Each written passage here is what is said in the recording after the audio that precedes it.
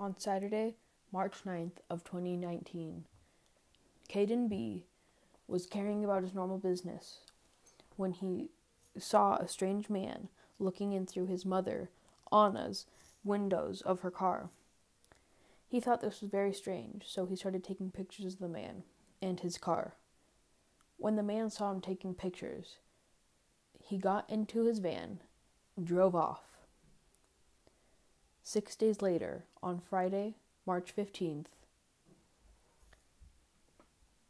Anna was carrying about her normal business when her car was stolen.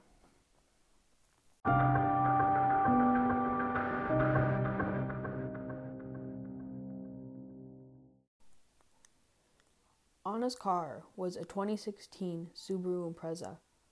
She had bought it new from the dealership and drove it a lot. She worked very far away, which made her car very important to her. On the morning of Friday, March 15th, she was getting ready to go to work. She put her work stuff in her trunk and went inside to grab her daughter, Mia. When Anna walked outside, she saw that her car was missing. The next day, when Anna woke up, she checked her bank statements.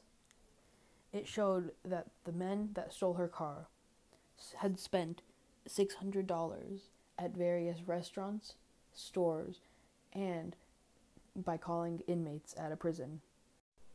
2 weeks after Anna's car was stolen, it was found in a parking lot not far from where she lived. When the car was found, it was riddled with cigarette butts and empty Mountain Dew bottles, which meant there was DNA on both the bottles and the cigarette butts. Thank you for listening to this episode of Caden's True Crime and Conspiracy Theories. If you want any topics to be covered on this show, please let me know.